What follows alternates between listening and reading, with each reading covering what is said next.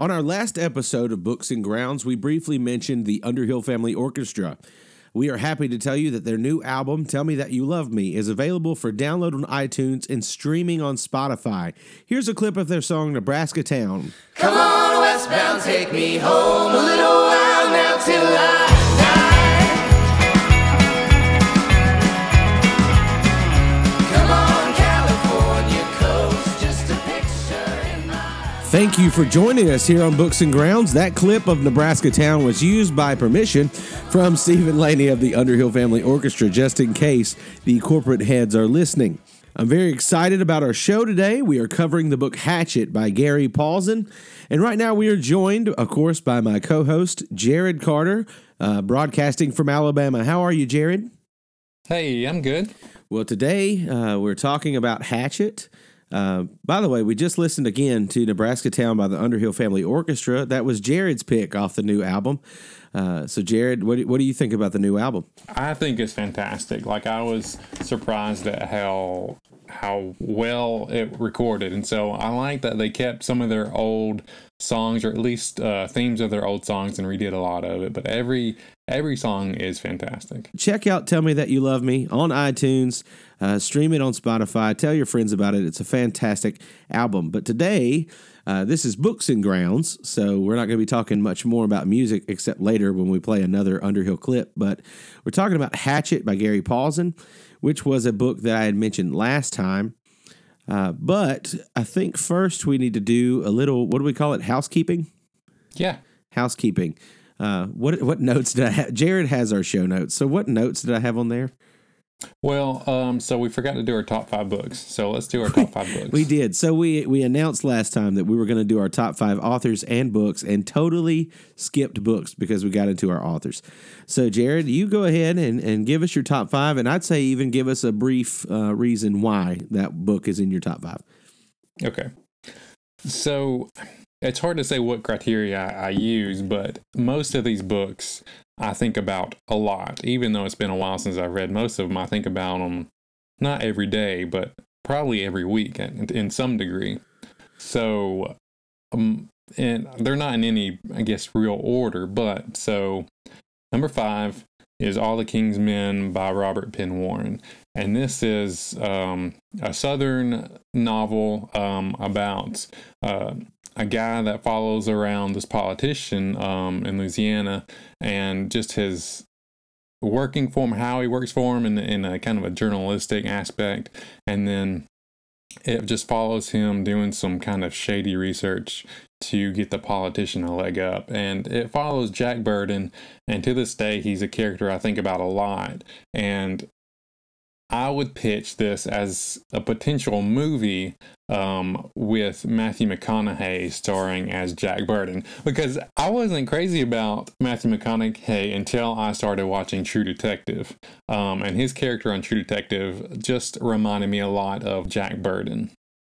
Okay, number 4, I mentioned this last time, but it's A Prayer for Owen Meany, and this is by John Irving, and it's if you've ever seen the movie Simon Birch is to Owen Meany as My Dog Skip is to Willie Morris, his book. And so it's a horrible rendition of the movie, but the book is... Hey, I liked Simon Birch.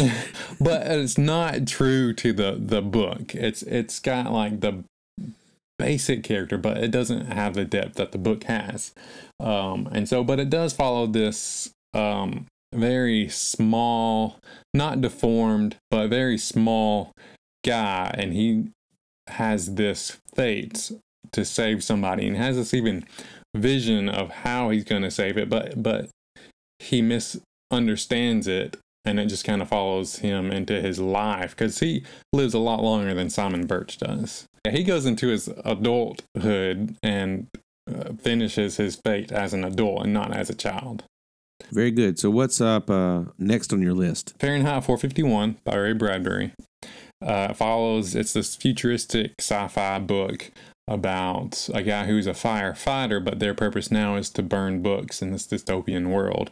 And it just follows his character as he has this slow reworking of himself to find value in the books after he sees this woman protect her books to death. Like, so they set fire to her home, and she stayed there with her books. And so that kind of triggered his, are they really worth it? And then his rebellion against the current government. My next one is Les Miserables. It is a giant book, but so it's by Victor Hugo, but he has this way of having so many characters, but following each one's story to where they all combine into one moment. Is there an abridged version? There is an abridged version. That does not feature so much about the sewage system. There is. And realistically, I think there's one chapter that's like 60 pages of the sewage system of Paris. My favorite part of that book is when the people start singing Look Down. Yeah, in the book. Yeah, right? in the book. So, number one, and this might be my number one, but it is Harry Potter and the Deathly Hallows. Really? Yeah. Of all the Harry Potter books, that one. So, there's two of my favorites, and I had a tough time deciding which one. Half-Blood? One was, no, Prisoner of Azkaban. Okay, there we go. So Prisoner of Azkaban or Deathly Hallows. The reason I like Deathly Hallows, one, for its length, and two, because it is like a post-apocalyptic treasure hunt. Right, so that's your top five. Give a quick recap of those titles again. So All the King's Men, Owen Meany, Les Miserables, Fahrenheit 451, and Harry Potter and the Deathly Hallows. Very good. Here are my top five. My fifth book, and you'll notice that a couple of these are in the same series. So my fifth book would be The Lion, the Witch, and the Wardrobe from the Chronicles of Narnia by C.S. Lewis. I love that book, not because of the movies, but because, which, by the way, if you've never read the book and you've only seen the movies, pick up the book and read it. It's a lot better. But The Lion, the Witch, and the Wardrobe is just one of those books that I've been reading for years and keep coming back to and just absolutely love it. The fourth book, I've got to think through that.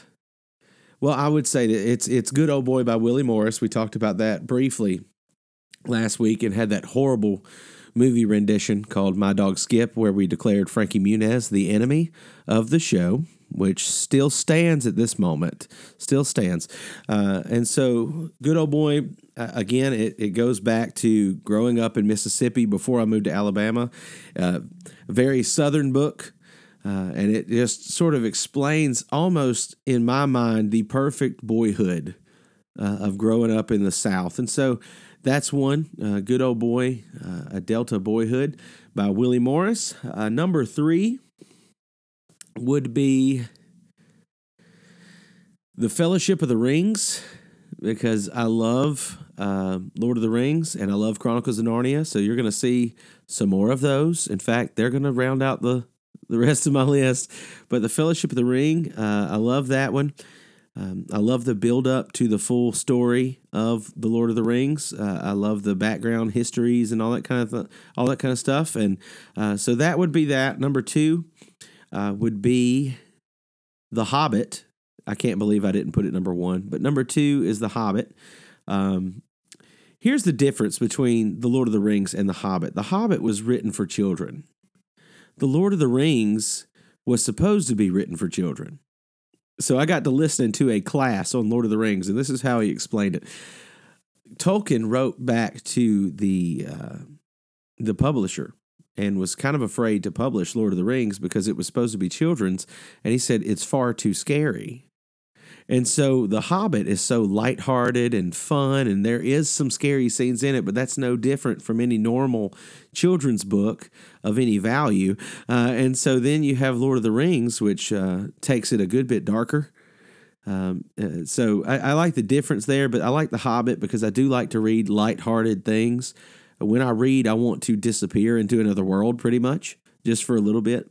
And then number one, ironically, want to disappear into another world, takes you into a completely different world through a painting. And so my number one book is The Voyage of the Dawn Treader in the Chronicles of Narnia series by C.S. Lewis, mostly because you're introduced to one of the most annoying characters who truly justifies himself at the end. His name is Eustace. And so I just love that book. So that's my top 5. Again, that was, what did I say number 5 was? I just forgot it. Oh, boy. Was it I can't. Was it Lion, Witch of the Wardrobe? Lion, Witch of the Wardrobe, Good Old Boy, Fellowship of the Ring, The Hobbit, and Voyage of the Dawn Treader. So there's my top 5. And something else we forgot, and I'm only going to do the Twitter account for now because we have not bought the domain for our website. So you can click the link. It's a little long. You can click that at our Twitter.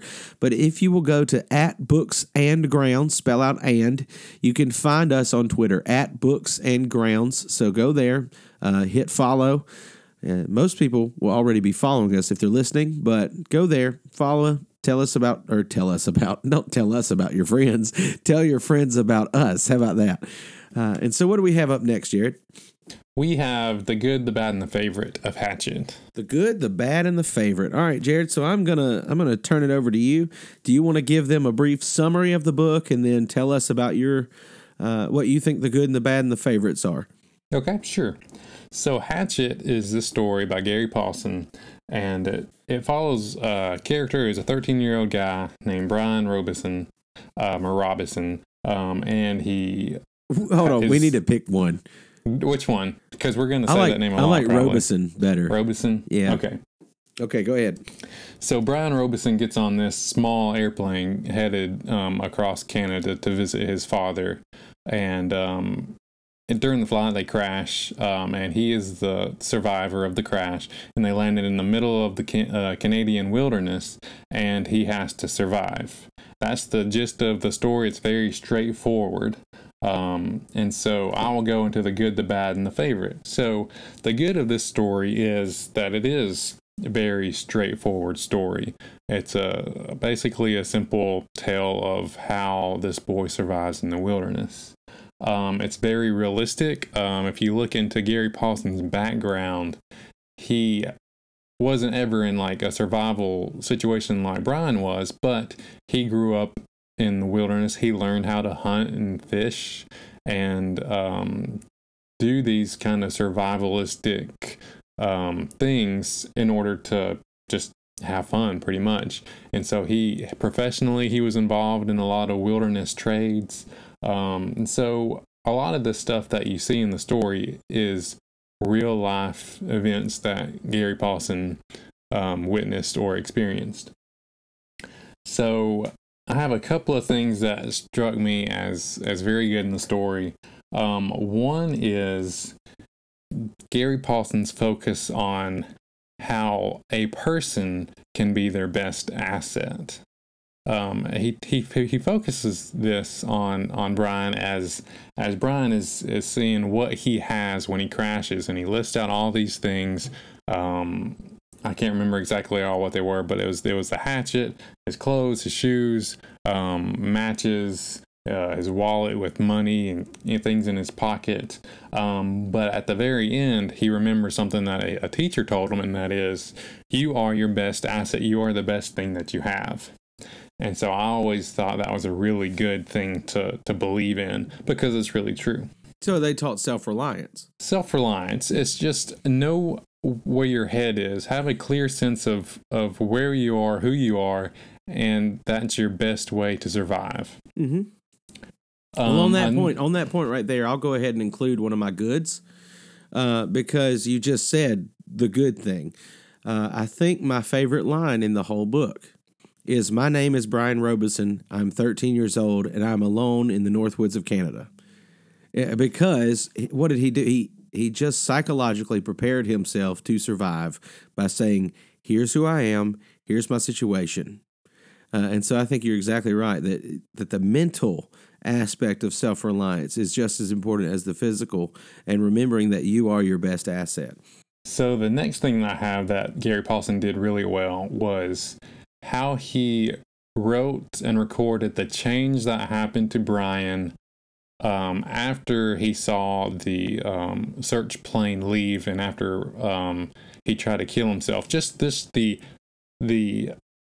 change that took place, that he couldn't really cut himself, so he wanted to survive. He finally knew that he wanted to survive, and this was a change from planning to be rescued, planning to live there temporarily, to a change to planning to live there permanently. And then the final thing I think that he did really well was go into Brian's views, and this is probably Gary's views as well, as to the negative view of the gun and the lighter that he eventually found in the emergency bag. And so after living on the land, after being so close to the land and doing it the hard way, but the fulfilled way, he sees the gun and the lighter as an easy way to do something, but a way that removes him from the animals and from the land. That seems like that would be one of your favorite parts of the book, knowing you.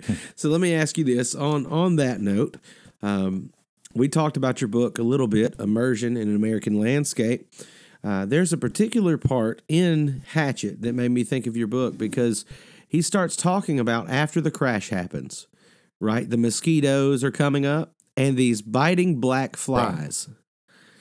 Could you tell us a little bit about these biting black flies and your experience with them? So I don't know what they're called, but I was in Vermont hiking the Appalachian Trail, and Vermont's included in the section, and there are these biting flies. I don't know what they call them, but they literally are in swarms, and they're not like mosquitoes that kind of suck your blood through their like tube or straw or whatever. Mosquito tubes? It's like they rip your... But these black flies, they like rip your skin off and then they lick your blood. Like, I don't, and yeah, I don't know how it works, but these swarms just attack you and they make you bleed. Like, I was dripping blood because of these black flies. And I ran away, like, with my fully loaded 30-pound backpack, with my trekking poles just kind of in hand. I was running down the trail trying to escape from these flies. And so he goes off in basically fetal positions in a windbreaker. So does that sound pretty accurate then? Yes, it does. So what other things are there things in this that you would say, oh yes, that I experienced that? Or are there things in this that you would go, no, not really? Which I know you weren't in a plane crash. You put yourself in the woods. There's nothing in the book that seems far-fetched. Yeah. So the porcupine thing is real. Yeah. So I never got attacked by a porcupine, but I did. So there's privies along the trail, and they're just outhouses. There's wooden outhouses. And one day after camp, I just packed up, and I had to use the bathroom really badly. And when I got to the outhouse, there was a porcupine gnawing on the door, like eating the wood. And I tried to kind of shoo it away, but it flared up his quills, kind of like get back. And I got back because I didn't want to mess with that. You just went on a tree? I just, yeah. So that's just something, I've never had this sort of experience. I think most of my camping experiences feature you. And so, I don't have a lot of experience camping unless it's on the farm that I live on. Me and Jared have slept in a cardboard box one night, but that's about the most we ever roughed it. Other than one night we ran from a campsite, but that's another story for another day. So the thing that I love, of course, is the simplicity of the story, like you said. And I love anything that has to do with survival, and that may be me trying to live vicariously through someone else. But I just really enjoy that. I love watching, Bear Grylls. I love watching Survivor Man. I love watching, I don't know if you've ever seen the show Alone on History Channel. Alone is my favorite survival show. That one is incredible, especially season 1. But I absolutely love those kind of shows, and I love those kind of stories. And so that, of course, is what this is all about. And some of it even brought me back to, I remember when I got a hatchet when I was little and how I felt when I got the hatchet. Now, he didn't feel quite as happy as I did when he got it. He felt kind of foolish for wearing it on his belt. But, I loved it. And so there's always been that sense in me of wanting some sort of adventure.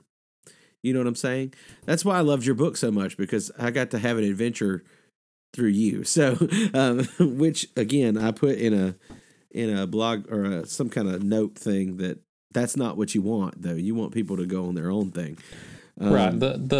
I guess the takeaway from my book is, yeah, you after reading it, if you want to hike the Appalachian Trail, that's fine and that's good, but do something adventurous. I guess that would be the takeaway that I would want people to get out. Which I thought about, and so one of the things that I'm thinking about doing is, I've always grown up in the middle of town, pretty city oriented, not necessarily big city, but I thrive in places like Mobile, and I love places like Atlanta. And so I thought about doing immersion in an American culture. But that would have to feature you, so I don't get sued by my best friend. But no, I'm thinking about doing a blog called The Southern Native that takes you through what, the culture of the South. That's what I'm used to. I grew up in Mississippi and Alabama and now live in Georgia. So I've got some experience in differing Southern cultures that show people we're not just, people riding around on mules. Right. Yeah. So they have dirt floors. Yeah, they have dirt floors, and that everyone assumes a lot of things about the South. Now Mississippi, no shoes.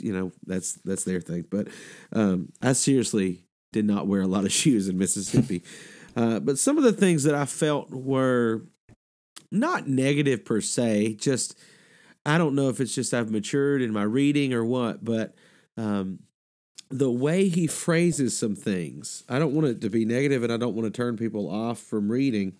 I'm trying to find the exact phrasing of one of them, but he says like the word, he's talking about the plane. Where is that?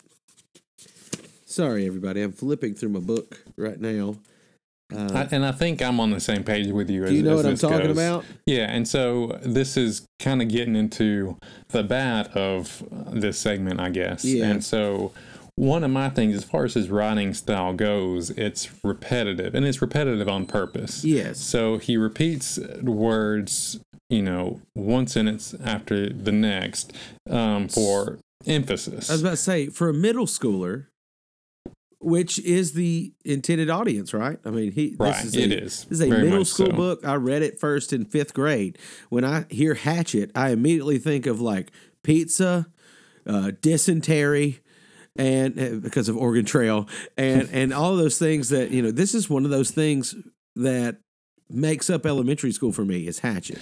And part of the good is that it's still taught in middle school. Yeah. But because it ages very well, and because it's so simplistic, so straightforward, and it really just is set in the Canadian wilderness, which really just doesn't change. Yeah. And so it can be taught year after year because it ages very well. So hatchet is timeless, but the particular line is actually on page 1. And I'm sitting here flipping through a book trying to find it. It's on page 1. It was a small plane, a Cessna 406, a bush plane, and the engine was so loud, so roaring and consuming and loud, that it ruined any chance for conversation. So he says loud twice. Yeah, and he does that a lot. He does. And so after a while, that got to me, but that still doesn't take away the love for the book. And then he had some things in it that 12-year-old Heath giggled at a lot. The way he phrased things. Well, he knows his audience. He has to know his audience. And I think he does this on purpose. So let's just go ahead and talk about it.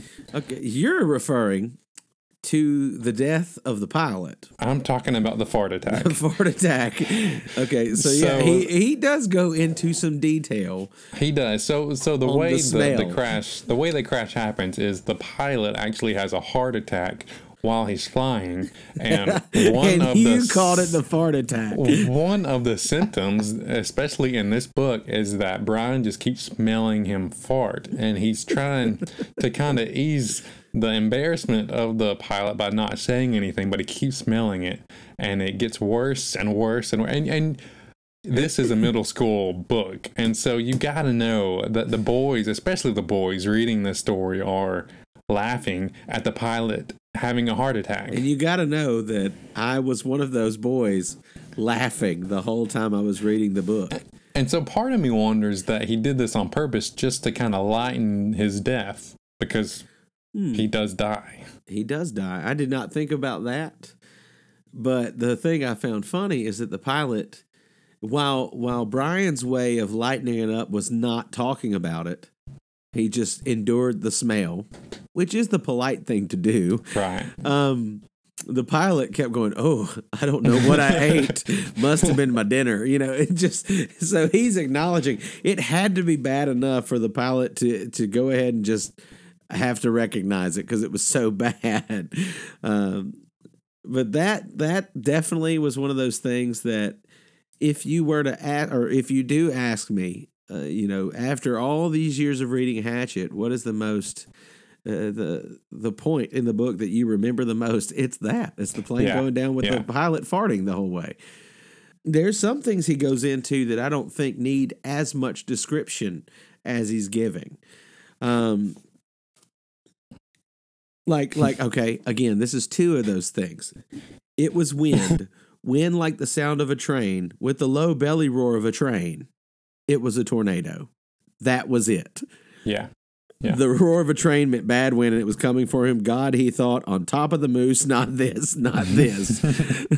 Which, by the way, if you have no context, all you know is he's in a tornado on top of a moose. So. Yeah. And my favorite part of that is when it's over, he says, "I hope it got the moose."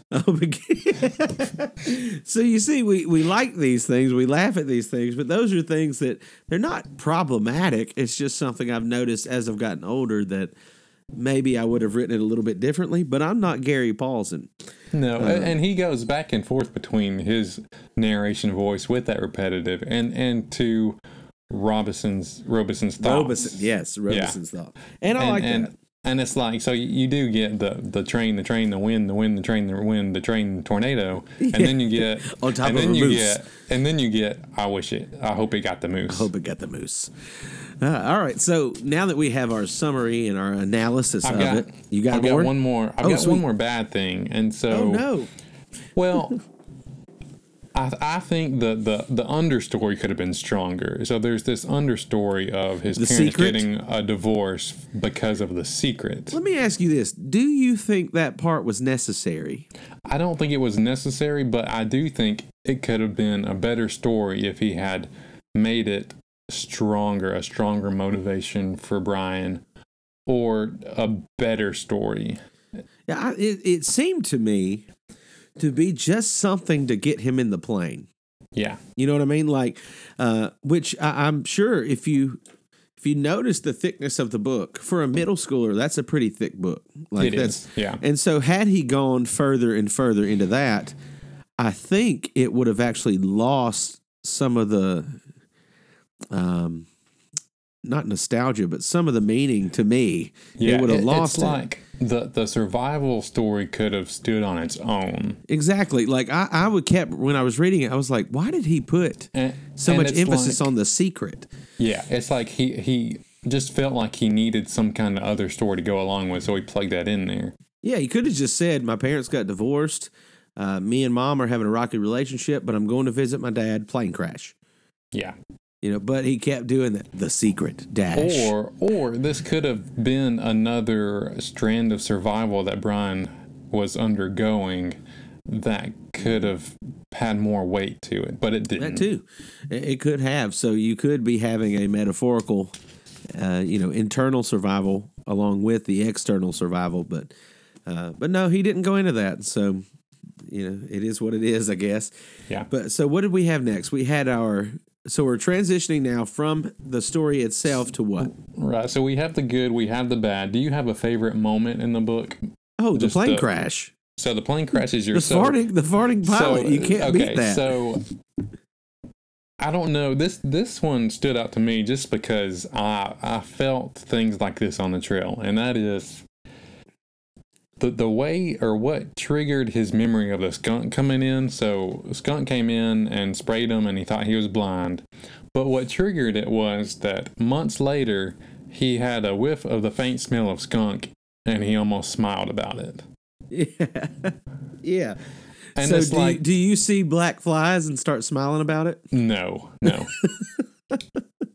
But it's just that kind of idea of, you survive your mistakes, and you do have, I guess, kind of a sense of nostalgia for surviving it and learning the lesson the hard way.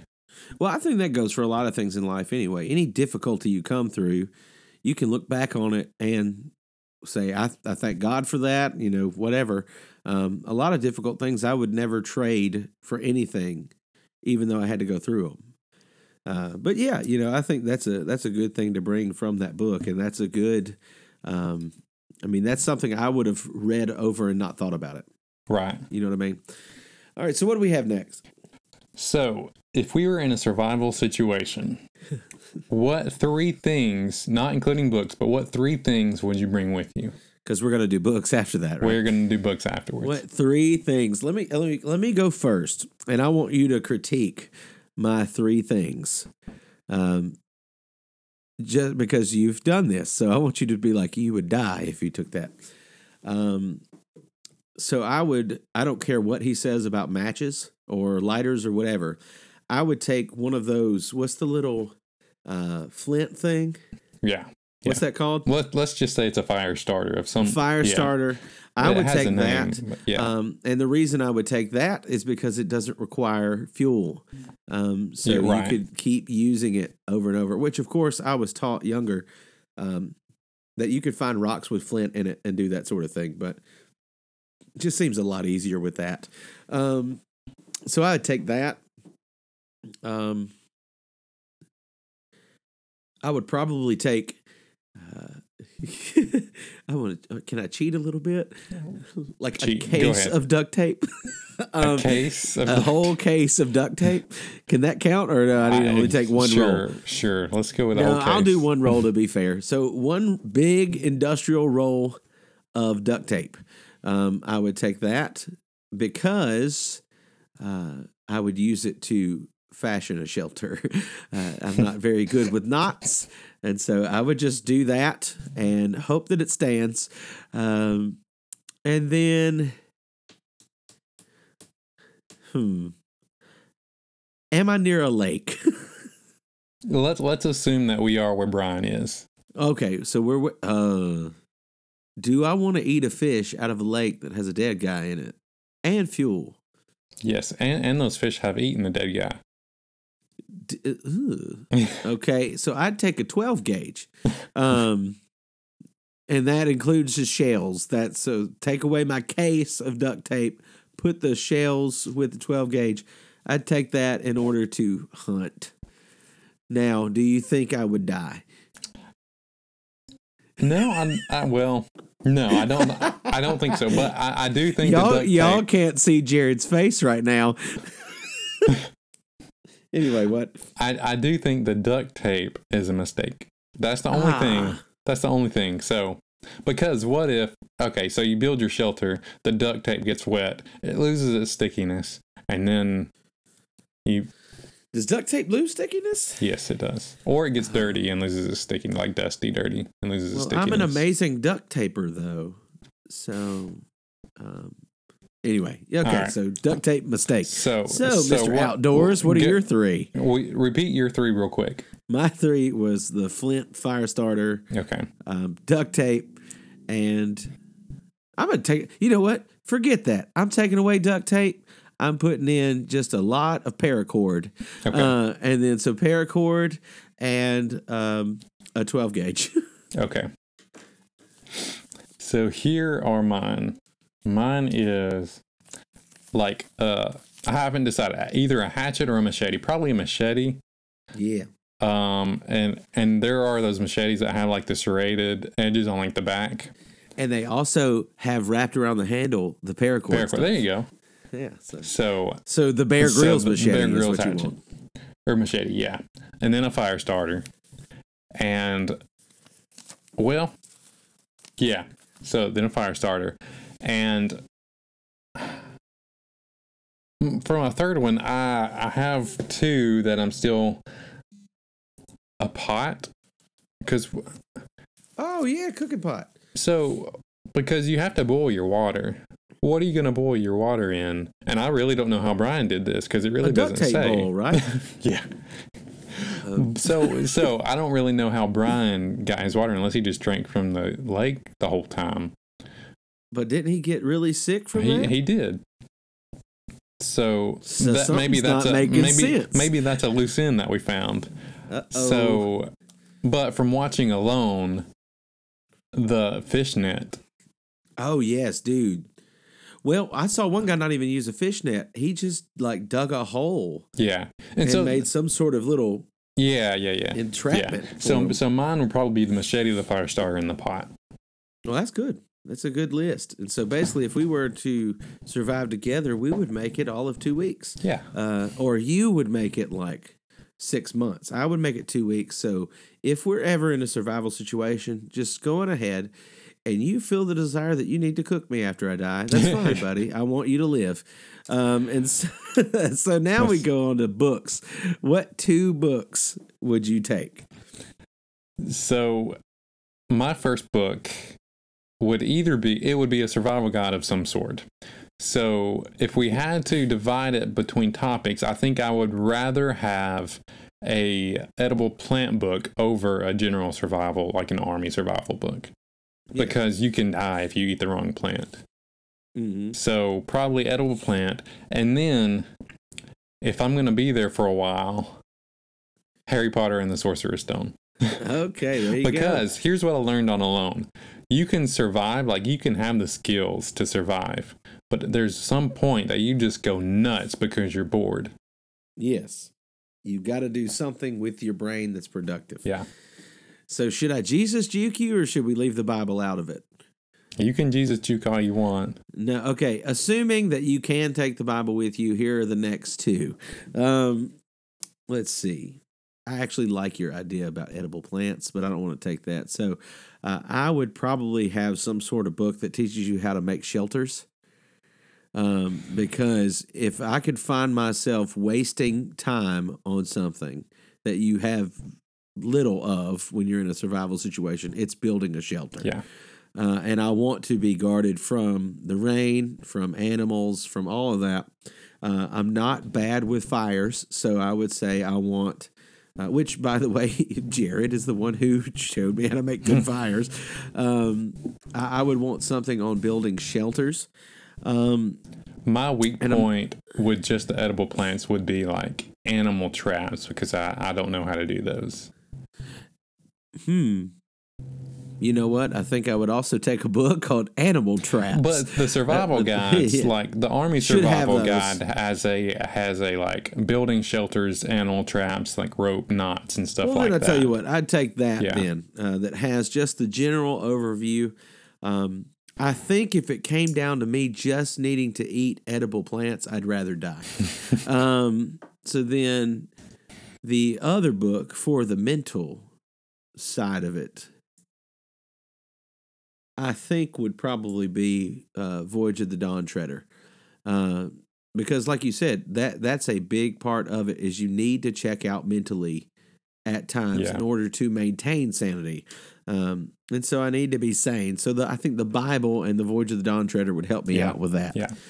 So I'm just going to say the Bible is on an app on my phone, and somehow this is so far in the future, we have solar battery chargers. Right. And so, of course, so that's just on an app, so that doesn't count as a book. So what do we got after that? So that's our survival stuff. And so let's do this real quick. What order would you do things in to survive? What order? Yeah, so let's talk about food, water, fire, shelter, that stuff. So what order? The first thing I'm doing is either fire or shelter. Yeah. So let's assume that I've crashed in a plane. It's daylight. It's morning. I really want to get a shelter built. So I want to get that done pretty quickly, even if it's just a temporary one to get through that first day. Right. So I go and build that shelter, and then immediately I want to find dry wood and build a fire, because food and water in any survival situation, if I'm understanding correctly, are no good without that fire. Right. And so I want to have something to boil the water in because I do not want diarrhea and then get all dehydrated and die.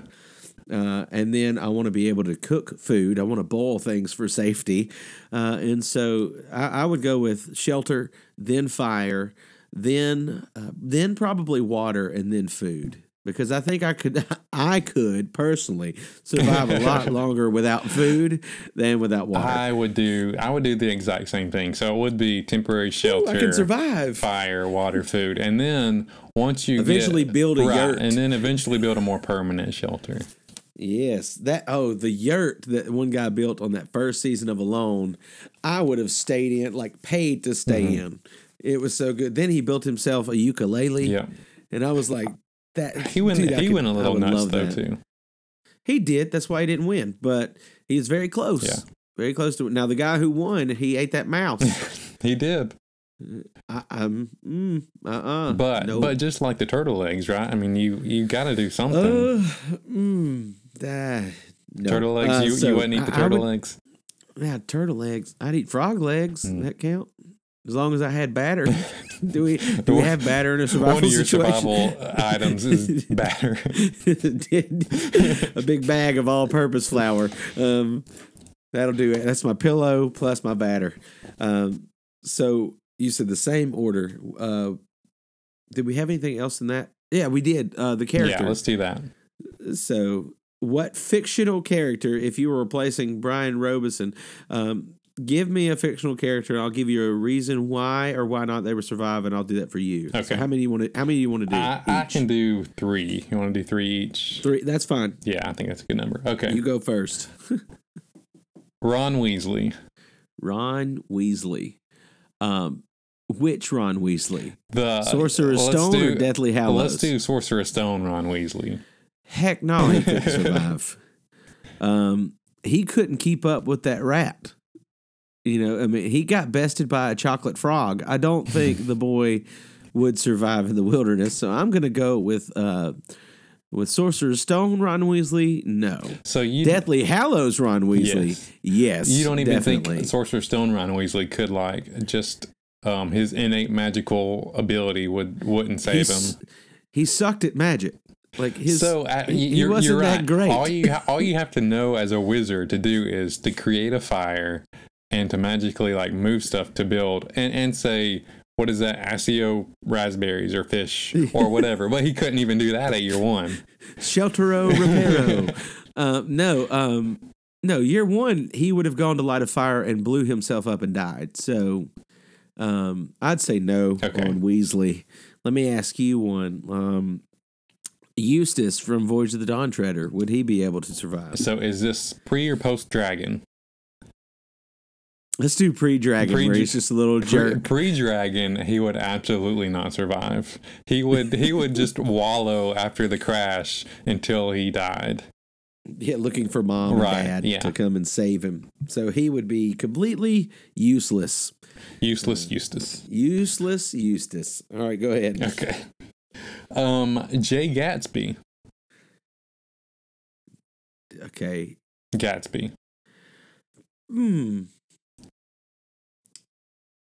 I don't know. Oh gosh. Okay, so he's super rich. Yes. Pre-survival situation. Does he have any expensive contraptions that he's got? No. Let's just say he crashed with a fancy jet, but the fancy jet is just gone. It's under the lake, and he has nothing but what Brian has. I don't think so. Most of the awesomeness that is Gatsby is his money, right? And stuff that come along with it. So I don't think so. I think, and so he has this mysterious, he has this mysterious past that might be able to help him, but at the same time, he might be some kind of Marine. We don't know. At the same time, though, he's so like romantic and idealistic that I think that would hurt him in the wilderness. So if he were to survive today, he would take whatever battery was left on his cell phone and just do selfies with a cool filter, with a good filter on it. Still trying to impress the girl. Yeah, still trying to impress the ladies. So no on Gatsby. Frodo Baggins by himself. No Sam Gamgee. Just Frodo. Just Frodo. So I feel like being a hobbit, he could probably find some mushrooms to eat. And Yeah, some and he could- edible plants to eat. And He could get through the woods quietly. he could, and he could probably catch some fish, but he just sometimes he just seems so helpless, especially without yeah. Sam. So helpless. So let me add this: movie Frodo. Movie Frodo, probably not. No, he'd fall everywhere. Book Frodo, because Book Frodo is older than Movie Frodo. He is. So Book Frodo probably would survive, but Movie Frodo would not. Yeah, movie Frodo's out. Your turn. All right. This is probably going to be an easy answer, but it'll be fun. And these are together. Like if these were together, Romeo and Juliet. No. Easy no, right? They would not survive. They couldn't even survive their little 13-year-old love. They couldn't even get the plan correct. Yeah. Like one no, would have like been knocked out by something. The other one would be like, "Oh, he's dead. I've got to kill myself." Well, you can't live on what they would be doing in the woods, and so no, they would not. No, they would not survive. Okay. Plus, again, you notice like most of our people that we're talking about is can this affluent person make it That's in the woods? So no, I don't think Romeo and Juliet would survive. I got one more. Yeah. Okay, one more. That the girl from Scarlet Letter would survive in the wilderness. I have no idea. Me neither. That's ridiculous. No, let's not do that one. What about like Don Quixote? Have you read that? See, I haven't, so I couldn't tell you. But would he? I mean, would he just imagine his way out of it? Would he just have fun with the whole thing? I think he'd think he was on a mission that a knight was sent on. And maybe he would. I think he'd be valiant. He'd be valiant and he'd survive. And people would look at him and say, how in the world did that happen? Yeah. Because I think Don Quixote is a lot like Creed Bratton from The Office, just in a knight's uniform. So if you took Dwight and you took Creed and you put them together, you have Don Quixote de la Mancha. And they would survive. Definitely would survive. Yes. With Dwight's bear skills and Creed's weirdness and ability to sprout mung beans, they would survive. So what's our next portion here, segment? That's all I have. Is that all we have? All right. All right, then what we're going to do now is we're going to close out with a clip from Wood Hymnal in C by the Underhill Family Orchestra. And remember, you can purchase that on iTunes or stream it on Spotify. And that album is called Tell Me That You Love Me. Thank you, Jared. And we will see you guys on episode 3. Find me down at the edge of the forest, rifle in my hand, wearing someone else's clothes. Follow me down to the path that's closest, Bible in my hand, looking back towards the road. Tell me, mama, where you going? Nothing that way but the thicket and the thorns. Tell me, Nana, where you going? Eastern wind brings the smells of the storm.